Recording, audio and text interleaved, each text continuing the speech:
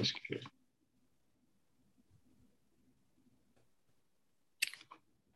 Hello, welcome to the Creative Writing Life podcast. I'm Justin Sloan. And I'm Paul Zeidman, and I'm happy to introduce our special guest today, and writer, comic book creator, and just all-around internet savant, Drew Edwards. Drew, welcome to the show. Howdy. Drew's in All Texas, right. in case people were wondering. There we go. Yeah, the Texasness of me usually. I kind of went all in with the howdy, didn't I? Nice. What part of Texas, Drew? Well, as of late, being the last decade or so, I have lived in our glorious capital, or not so glorious, depending on your political leanings, of Austin, which I've been keeping weird, or doing my best to keep it weird. Originally, I am from a very, very small town that is on a lake called Possum Kingdom. And believe it or not, that is a real place. But I am a country boy by birth and a city boy by choice, I guess. Awesome. Is Possum Kingdom also in Texas? It is. Okay. I'm born and raised Texas boy.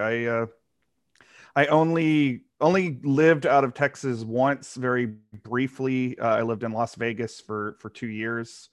But lived in Dallas, Austin, and of course Possum Kingdom. So I've done a lot of bouncing around the Lone Star State. But and I was happy to come back after the 2 years in Las Vegas. But it's been harder to love Texas lately. But that's I won't keep going into that. I'd be traced into well-worn Twitter territory if I keep doing that. Got it. I consider Austin every once in a while when I look at my bills and paying rent and all that other stuff out here in California. But not sure how serious I am. Oh, well, there's where Austin is a very welcoming place. If you ever do make that trek, look me up. Yeah, thanks. I'm a big fan of the Austin Film Festival. That's the main reason I'd consider it, because I've been out there a few times for that. And the city seems pretty amazing in most ways, other than the fact that there was a hurricane there last time I stopped by. Oh. But anyway, so Drew, we always do a quick, what have we been watching, reading, and listening to before we do our introductions and getting into it. Zach, sorry, I was reading a name on the thing that popped up. Paul, do you want to start us off today, or how are you feeling? Let's see. Yeah, we can do that. I had to look up the name of something, so that's why. Well, there's a Z in both of our names somewhere, so I can understand the confusion there. Yeah. Haven't really been watching any movies lately, but there's been a couple of things on Disney Plus that I've enjoyed. Been kind of slowly catching up to the What If shows. The last one was the Marvel Zombies episode. That was actually pretty good. Thought they did a good job with that. And there's also this. I guess you call like a kind of a docudrama, like a documentary kind of series they're doing. It's called Behind the Attractions, and it's all about like all the the well-known attractions at the Disney theme parks that you know and love. Like the first one was the Jungle Cruise, and then I saw Dwayne Johnson was the executive producer of this series. Okay, there's a connection right there. And then there was one about the Haunted Mansion, and the last one I watched was the Star Tours ones. That was pretty cool, and it's just it gives you a very cool and interesting insight into like these things that all of us have really known all of our lives from having gone to the Disney parks. And I don't remember what the next one is, but yeah, I'm sure it's quite as interesting. Cool. I found mine, what I was looking for, which is the Goes Wrong show. Have you guys watched this? Oh, my daughter loves those. It's hilarious. It's so stupid but so funny. Like I was watching it while I was working this morning, and the kids are sleeping next to me. That's what my new routine is, and I'm just like trying not to crack up and wake them, because it's pretty hilarious. There's one guy who's in episode 1. He's supposed to be laughing. So the whole premise is that they're doing like a live audience show, but everything's just going wrong. And so this guy is supposed to laugh as he exits, but he can't exit the first way he tries. And so he's like still trying to laugh as he goes for another way, but he can't exit that way either. And he just keeps doing this. It's like repeated until by the end, his laughter is almost like a scream because he's just so frustrated. It's awesome. Yeah, actually, that is based, and part of the reason that we've seen pretty much all of them is because a couple of years ago there was a touring production called The Play That Goes Wrong. And same thing, but it's all live on stage and Nice. same general concept. And it was just, I mean, it's laughter from before it even starts because like they're showing like all the prep work the quotes unquote crew is doing, and they're having all these problems too. And then it just keeps getting worse and worse for them, but more and more hilarious for the audience. So yeah, I think those are on Amazon, I want to say. I don't know if they are, but the one I found was on Tubi. Okay, yeah, but I think most of them are on Amazon, and there's one that they have. It's called Peter Pan Goes Wrong. That I guess was their Christmas show, and that's on like 3 parts on YouTube. So if you don't mind the ads, you can go through that. You can watch that, and you will. It's a guaranteed, gut buster from beginning to end. Awesome. So what about you, Drew? Anything exciting on your end? Well, recently, speaking of Disney Plus, I have gone back and revisited Fantastic Four: World's Greatest Heroes, which was an anime style take on the FF that they put out around the time the first, well, not the first movies, but the 2000s era movies were put out. And I remember at the time I was sort of off put by the character designs because they were such a departure from what I had grown up with in the comics. But now looking back on it, like it's a really fun show, and they do a good job of capturing the characters' personalities. And the Human Torch was sort of made to be an anime character, actually, when you think about it. Like, he's got a perfect personality to be an anime hero. The other thing I've been reading, I just finished this yesterday actually, is a collection of Doom Patrol Weight of the World, which is one of the more recent Doom Patrol comics. It's written by Gerard Way, which a lot of people know from Umbrella Academy, and of course his band My Chemical Romance. And it's really great. In particular, there's one issue that was collected in this that was guest written and drawn by Becky Cluhan, who is also lives in Austin. So shout out to a fellow Austinite. But that in particular might be one of the best single issue comic book stories I have read in years. And I highly recommend checking out the whole collection for that one story in particular. I mean, the whole thing is good, but that one story is exceptional. And I just was super impressed with it. I also want to give a shout out to the podcast I've been listening to recently, because they're friends of the Castle of Horror podcast, which of course I have been a cast member for a very long time. But the Monster Movie Happy Hour podcast, which is another horror movie review podcast that also does thematic cocktails for each episode. And they just put out an episode on the Toho classic War of the Gargantuas. And it was so much fun listening to them. I listen to them every week, and I highly recommend that you do so as well. What was the cocktail for that one? They actually did 2, one for each Gargantua, and they were just so there was a orange cocktail for the orange Gargantua, and a green cocktail for the green Gargantua. And I don't remember what went into them. I just remembered that they were fruity concoctions. Thankfully, if you go to their website, they will have a listing of what the recipe would be, and I suggest that people do that. Okay, that's great. Well, Drew, the part of the reason we wanted to have you on the show today, since the name of our podcast is The Creative Writing Life, that you are a writer, but your forte, your specialty, your area of expertise is with comic books, as you mentioned. Big fan of the Doom Patrol there. So that you are I guess you'd call it the writer and creator of the comic Halloween Man. So can you tell us about that, like how it came to be, and and how it's developed over the years?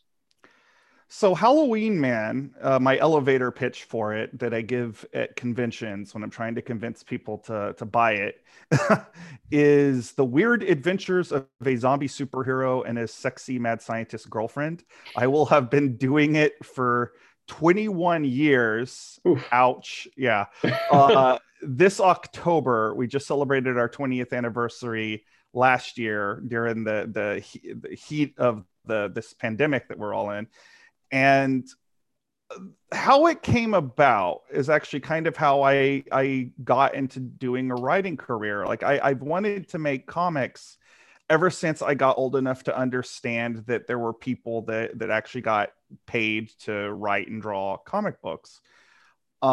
When I first moved from my hometown, I moved to Dallas, and I kind of fell in with a small publisher based in Dallas. And what their business plan was is that they were going to publish comic books based in this world that they wanted to put out a role-playing game, ultimately a superhero role-playing game, but they wanted to publish comic books based in the world of this role-playing game first, as like a kind of a form of like pre-marketing.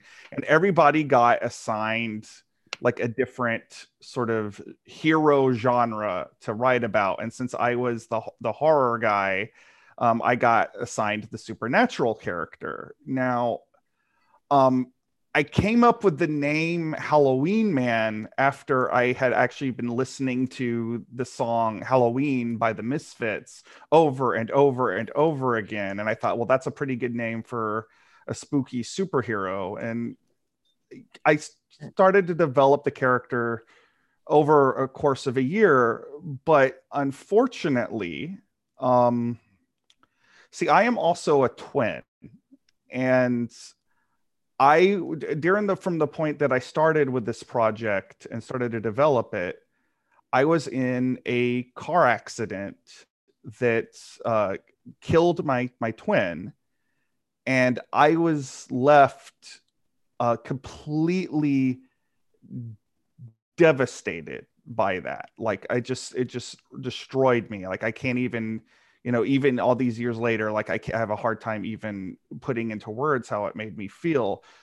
But all of a sudden, all these things about the character took on this like more weighty significance. And like even the sort of asymmetrical way that the character looks, where like part of his body is a monster and part of his body is normal, like that was kind of how I felt internally. And I say this a lot.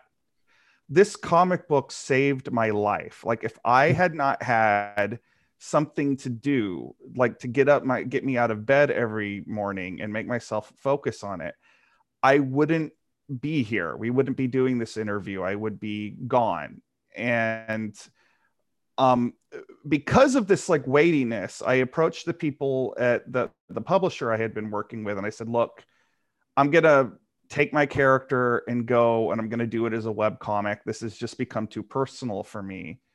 And, here we are 21, odd years later, and I'm still doing it. And, it's really, I know it sounds strange to say that this sort of underground comic book is someone's life's work, but this really is my life's work.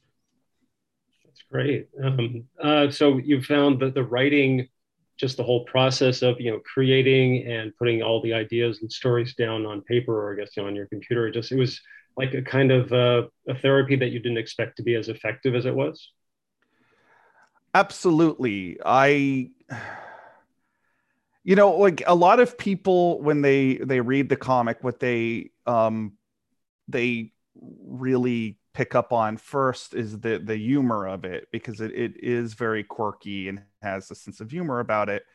But because the main central character has this sort of angst and anger about him, it was like a really much like a vehicle for that.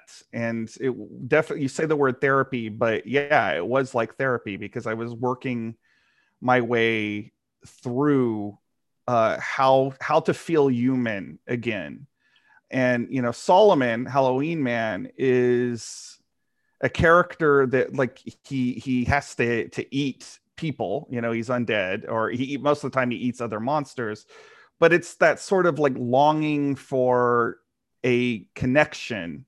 that physical act of, it's represented by this kind of cannibalism in the comic book. But that was something that I was feeling because, like, after the car accident, I felt like a space alien. Like, I felt detached from everybody else. Like, I didn't feel like I fit. So yeah, I was definitely working through some stuff. Mm-hmm. Well, yeah, that's one of the things I noticed because you sent me some issues to peruse before today. And that is one of the things I did notice. Like, the initial response is, this is kind of like, it's goofy, fun horror type stuff. But if you really like kind of like read between the lines, especially with the dialogue with Solomon as he interacts with other characters, that there's a lot more emotion to it. There are actually levels to his character that you initially wouldn't think are there, but kind of like if you look at it, kind of like take a step back and really evaluate what he's saying and also the context in which he's saying it and to whom, that you can really see like there's a lot. It's a much more developed character than you would give it credit for, and I think that that really says something about the writing. That at first glance, someone say, oh, it's a silly horror comic about this this undead superhero, but then you realize that he still has these emotions and these feelings. And then I think you do a really good job of like kind of like presenting those on the page in addition to the fun stories that you're telling. Well, thank you. I definitely try to keep it fun, even when I'm like I said, working through stuff, because ultimately when you're telling a story, or at least when I'm telling a story, you want to entertain. You want people to have an enjoyable experience, but at the same time, you also want people to maybe come away from it. And when I put my own struggles in there, like one of the things that I've always liked is when people pick up on that, because yeah, there's like the sort of the surface read, not to sound too high on my own supply. I'm worried I'm coming across as kind of cocky, but like there's the surface read, and then there's the the in between the lines thing, like you just said. Mm-hmm. Mm-hmm. I have another question that I'll toss it over to Justin. So what is your process for developing the stories? I mean, obviously that classic horror and some of the horror, I don't want to call them tropes or cliches, but those kind of play a factor into some of the stories as they develop. So like, what kind of source material, or what's your inspiration for the stories, and how do you put together the stories? Do you kind of like, okay, this is an idea I have and this is how I want it to end, and these are some fun things I want to throw in along the way? Typically what I do is, first of all, in terms of like influences and everything, I'm, aside from horror films, which are readily apparent as a big influence on me, um 60s comic books, particularly. I already name dropped the Fantastic Four once this episode. I'll do it again. Like, particularly like the Lee Kirby Fantastic Four is like a gigantic influence. I'm also a big Grant Morrison fan. I would say he's my favorite living, or they are my favorite living writer. His run on Doom Patrol got me through a lot of hard times. Right. When I'm developing something, what I will usually do is, I don't have a lot of formal writing training. Like, I'm almost completely self-taught. I had some creative writing courses in high school and a little bit in junior college. But, what I'll do is I will usually start with the title. I know that sounds strange, but like the title is usually the kernel of an idea for me, and then I will come up with like about a page or so of plot, and then I'll immediately launch into like a rough draft. Like, I tend to pound through those, and I've said this before, and I know a lot of other writers actually kind of hate it when I say this, but usually the rough draft is like my favorite draft, because that's where the passion is. It's just me and the characters and the dialogue, and you're not worried about like pacing or if anything even quite makes sense. But I know you can't publish that, so I'll typically get into doing a first and second draft. Usually I'll work with an editor. I've been working with a guy named Russell Hillman, who's an English comic book creator, off and on for about a decade. Or my wife is actually quite an adept editor herself, and I She's done a lot of editing in the comics, and I'll get with them, and there's a lot of red notes on the comic book, like, oh, this dialogue could be funnier, oh, you don't need this scene, that kind of stuff. But I don't do that many drafts. Like, I'm not that formal of a writer. Like my buddy Jason Henderson, who I do Castle of Horror with, he does tons of drafts. Like I maybe at most will max out at like 4. I'm not one of those writers that like will do 10 and 20 drafts. Like I said, Jason Henderson, like he'll occasionally get up on social media and he'll post a screenshot of how many drafts he's done of something, and my jaw usually drops. I'm much more emotional and instinctive. I think like I want it to feel a certain way, and as long as it feels right, I'm willing to take a chance on being wrong, I guess. Mm-hmm. I can totally relate to that. Yeah. Well, I want to get into there's a lot of people who are listening probably who are curious about how to get into comics and how you got started and advice on that level. So how were those original early days for you? I kind of lucked into finding people that were in the comic book industry. When I moved to Dallas, like I lived right down the street from a comic book store called Keith's Comics, and I would just go and hang out there as much as possible. And that's how I ran into the Maximum Comics people, and I became friends with them and friends with other comic book creators. And I know that that's not everybody's story. Like the first thing I think anybody would tell, and this is definitely my more practical advice, is that if you're wanting to break into comics, like the best thing you can do is probably just start out trying to make a comic book, like learn by doing, like, get with an artist, start practicing scripting, read books on the subject. There's a great book called Understanding Comics by Scott McCloud. I recommend everybody read that if you're thinking about a career in comic books.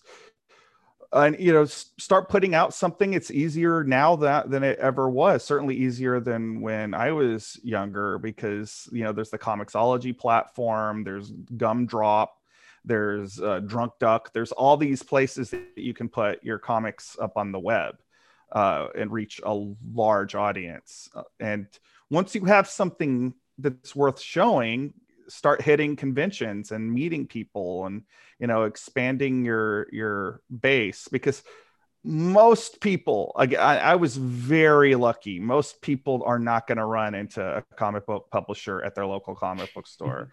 And if they do, they might be kind of a phony. Like the industry is full of con men, and you need to be very savvy of that when you're trying to break in. Yeah, that makes a lot of sense. And you said that you got that contract, like where you were the one where you were assigned to this. Was that some of your first work, or had you already done a lot before that? I had done comics for my school newspaper. I had done actually a comic called Jack Frost, which was about a snowman that was also a vampire hunter. Nice. And it wasn't very good, but it was, kind of learning how comics are made, and, practice makes perfect, as they say. But that was my first professional work, and I was really young. I was 18, 19, 20 when I was doing all that stuff. And when I look back on those early Halloween Man comics, I'll tell you, those are rough, because I wanted to write like dialogue like Chris Claremont. And if you're familiar with Chris Claremont's X-Men, that he'll have his characters give these big soliloquies that are, very wordy. And that's what I wanted to do. And I drove artists crazy, because they're like, you're pushing out my artwork with all this dialogue. And I had to learn that you don't you need, first of all, you need to be mindful that you're not writing a novel, you're writing a comic book, but also how many words are going to go into a word bubble. And all of that was learned experience. I again, there was never anybody looking over my shoulder saying, don't do that, kid, because that doesn't really exist in comics. Yeah. So actually, you had mentioned your wife, and from what I've been told, is that your actual wife is the inspiration for, I guess, what the sidekick slash love interest for Halloween Man is Lucy Chaplin. I'm looking at the cover here, Lucy Chaplin's Science Starlet. Now, Yes. I think what's probably the most fascinating aspect to her is that it is a plus size character, and that it's a great role model, because this is not the kind of character you would usually see in comics. So I guess what was the inspiration for the character, or was your wife the inspiration? And then like what's the reaction been from, I guess, the comics fans of the book? So the truth is more complicated. I'd like to say like, oh yes, it was always Jamie. It was always Jamie. But the truth is really complicated. So the character actually existed for about 10 years before I even met Jamie. And I always wanted the character to be a plus size woman, but I had a very difficult time getting artists to draw that, because like what a lot of the times what happens when comic book artists are drawing is they'll master like a few types of body types, and they're trying to draw as quickly as possible. So the more curveballs, no pun intended, that you throw them, the harder it is for them to quickly put out a book. And so my initial desire for this character to be plus size kind of got lost, and I was too young to really raise much of a stink. I didn't have the confidence about it. And then about 9 years ago, I would say, DC rebooted their whole universe, and they had two characters in particular. They have Amanda Waller from the Suicide Squad, who is typically drawn as a full-figured woman, and then there's Power Girl, who is typically drawn as kind of like more muscular, more brawny, broader, kind of woman.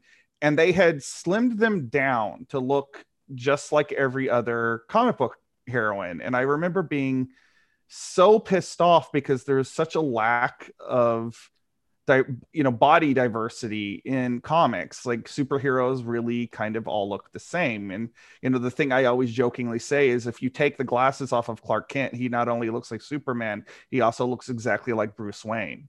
So like superhero, there tends to be this weird kind of homogeny, particularly with the female characters. And I really wanted, that was kind of my line in the sand. I really wanted to do something about that.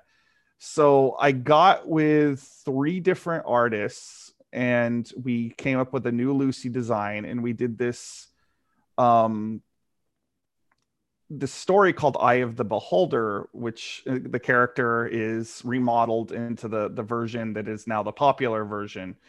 I never outright said, hey, draw Jamie. But Terry Parr and Sergio Calvé, who are the guys that were very instrumental in the redesign. My wife is in a rockabilly band. She has this kind of pinup aesthetic. She is a very memorable looking person, and they started drawing the new Lucy. And I remember distinctly this one image. My wife shared it on Facebook, and her mom said, "Oh, that looks like you." And I remember writing Terry, I was like, "Did you give Lucy Jamie's face?" And she was like, "Oh, well, I didn't think she would mind." and pretty soon all of the artists were doing it. And Jamie is my muse, and she definitely has Lucy, a lot of Lucy's dialogue is verbatim stuff that Jamie has said. So I didn't mind it either. Like, as long as she was okay with it, I was okay with it. But I never said to anybody like, hey, draw Lucy to look like Jamie. That was never a discussion that was happened. It just was sort of like a progression that happened, over the course of doing this new version. In regards to your second half of this question, you asked how people have felt about it. Most of the reaction has been good. Like everybody tends to agree that there needs to be more plus size characters in comics. A lot of women readers really love it. I actually got covered on like fashion blogs and things like that, which is not something you ever would think would happen putting out a comic book, particularly one where the main character is a butt ugly zombie. But there were some people that were obviously kind of, I like the old design better. And of course there was the SJW trying to be woke, like that kind of thing. And one particular instance, I remember I was headhunting for some new artists, and this one artist like outright told me he would not draw the new. I was like, that's a mistake, and I refuse to draw that version of Lucy. And I was like, well, I guess you don't have a job then. So not everybody loved it, but the vast majority of people were positive about it. That's great. That's really cool. You also had mentioned that you co-host a podcast, the Castle of Horror. So, we're always up for promoting other artists' work. So can you tell us a little bit about that? So Castle of Horror came out of that's mostly Jason Henderson's baby. Like he was the one who was like, hey, originally it was called the Castle Dracula podcast, and it was just going to be vampire movies because Jason is the real life Van Helsing, and he has forgotten more about vampires than most people will ever know. But he contacted myself and one of the other hosts, Tony Savaggio, who is also he's an animator and a musician and a comic book creator here in Austin. And he asked us like, hey, we can promote whatever we're working on, and it'll be an excuse to like hang out, because we all used to live in the same city, but he was now in Denver, and he was like, let's do this. And I don't think any when we were recording that first episode, our very first episode was on the Hugh Jackman version of Van Helsing, and when we were recording that 10 years ago now, I don't think any of us thought we were still going to be doing it. It just is like, well, this is fun, and eventually we'll move on to the other thing that we'll be doing. And it's been really nice to have this weekly thing that we do, particularly through the pandemic, where we didn't have a lot of interaction with other people. That weekly ritual of watching a horror film and then getting together with three of my friends and discussing it really was a lifeline through this last year. It gave us a sense of normalcy, and it kept us on a schedule when we didn't really have one a lot of the time. But we're over 300 episodes, and I get messages from people who only know me from the podcast. They're not familiar with my comic book work that much at all. And in particular, it's also been interesting to hear from other people starting horror movie podcasts saying the Castle of Horror is an influence on them. It's strange to think, but Jason Henderson is definitely the mad genius behind Castle of Horror. Like I'm at best the Igor of that equation. That's awesome. That's great. So I've got one more question, then I'll hand it over to Justin. So you've been working on Halloween Man for, you said, like 21 years coming up. So, of course, you've done a lot of stories. Are there any that you kind of like, hey, you're suddenly hit with an inspiration of an idea and you jot it down? Like, are there any stories that you want to tell that you haven't gotten to yet? Or like, are there any kind of like new approaches to, I guess, classic versions of a particular story that you want to attempt? I'm going to take the first part, the last part of that question first, if you don't mind. I want to do every classic horror trope, and I've done a lot of them. And in fact, we have a one that's coming out in a few weeks. It's a Mr. Hyde story. But what I really want to do, and I've been dancing around with that for years, is I really want to do like an old-fashioned ghost story, but with the Halloween Man characters, like put them in a haunted house and do something like The Haunting. I have to find a way to make ghosts threatening to that character. You know, like that's the question that I always get is like, how do I make this particular creature threatening to Halloween Man? You know, because you want there to be, let's be a little bit of tension. Let's see, what was the first part of the question again? Sorry, this is my fault for going in reverse order. It was kind of like, so you've been working on it for so long. Has there, like, it was kind of like it was all one big question, kind of like, has there been anything you haven't done yet? Yes. And about inspiration for ideas. I had this momentary thought that when you said the one thing I've always really wanted to try it, I was all set for you to say I haven't done a musical version, but but I was like, well, how do you do that in a comic? But I guess you could have the characters quotes unquote sing and just have like sung to the tune of. A musical would be fun, especially if it was animated like a Disney cartoon, because the one thing Disney needs is more cannibalism. But there is absolutely stories. I've written like five years worth of stories out in advance, and there's stories that haven't been produced yet. I have kind of my Halloween Man magnum opus that I'm sitting on. It's a story called Texylvania. And it's both my love letter to the Universal monsters as well as my love letter to Possum Kingdom. And but I have to build up for it. I have to get all of the characters to a certain place emotionally, and that's the thing about comics, because they are serial in nature. You have to start out at point A to get to point Z. And I have to make sure that all of the characters are at point Z before I can tell that story. But I can't wait to unleash it, because I think it's one of the best things that I have ever written. Oh, that's great. That is so great.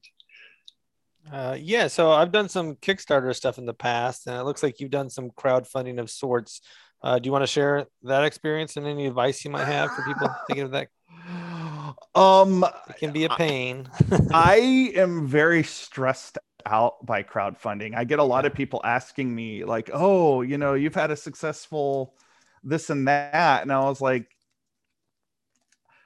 I feel like when I do crowdfunding, I am a ball of anxiety for the entire time that it's on, because it's sort of like being at a convention. And, when you're at a convention, you're selling yourself the whole time, you're always on. And the crowdfunding thing, it's like that, only it doesn't end. You don't go back to your hotel room at the end of the night and, go to sleep. And, you at least have that. The crowdfunding thing is almost 24 hours. And you start to, if like you don't have a backer for a few hours, you start to really judge yourself. So yeah. I think my first advice to anybody is be prepared for anxiety. Like, learn to think that it's not a sprint, it's a marathon. Like, take care of yourself, practice good self-care. Because at the end of the day, for me, it's only a comic book. It's not worth me having high blood pressure over. As far as like ways, like tricks of the trade in terms of trying to get people to, give you money over crowdfunding, the thing I did this last time, because the crossover we did with the Robicide was 80s horror themed, and particular Return of the Living Dead, I did live tweeting where I would watch an 80s horror film. Be it The Lost Boys or Video Dead, there was anything from like fairly mainstream movies, the stuff that's like kind of more obscure, like Black Roses or whatever. And I got like a lot of backers when I would do that. At first, I wasn't sure how that would go. I was just like, oh yeah, I'm watching Ghostbusters at this time. You know, you want to watch Ghostbusters with me. You want to watch Chud with me, you know, that kind of thing. And I didn't think that people would respond to it, but people thought it was really funny and entertaining. And I made the most money, you know, I got the most backers while I was doing those live tweets. And in fact, the last week of it, I made like over $1,000, you know, because I just was like, okay, every night this week I am live tweeting a movie and the last day I live tweeted through the entire Evil Dead franchise, including the remake and Drag Me to Hell. So that was awesome. That was a long day. Yeah, that does sound like a long day. It's a good thing I like scary movies, right?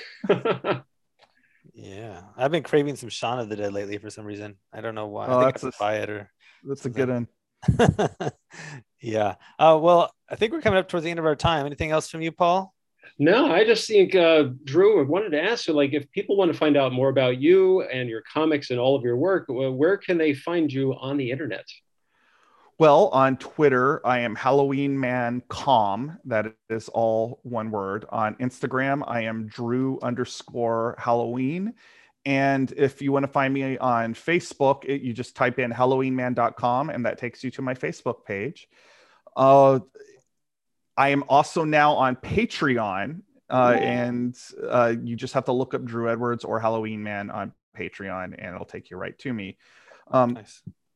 So that's me. I guess I should say you should also check out Halloween Man on Comixology. That is the easiest, cheapest way to get the comics. There are some on there that are as low as 99 cents. So, you know, what do you got to lose? I promise it is worth reading.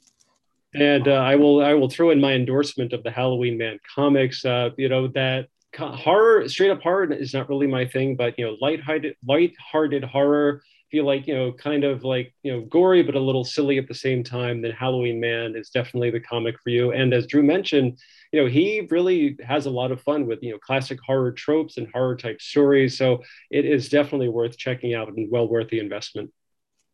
There we go. Awesome. Well, Drew, thank you so much for coming on and hanging out with us. Oh, thank you for having me.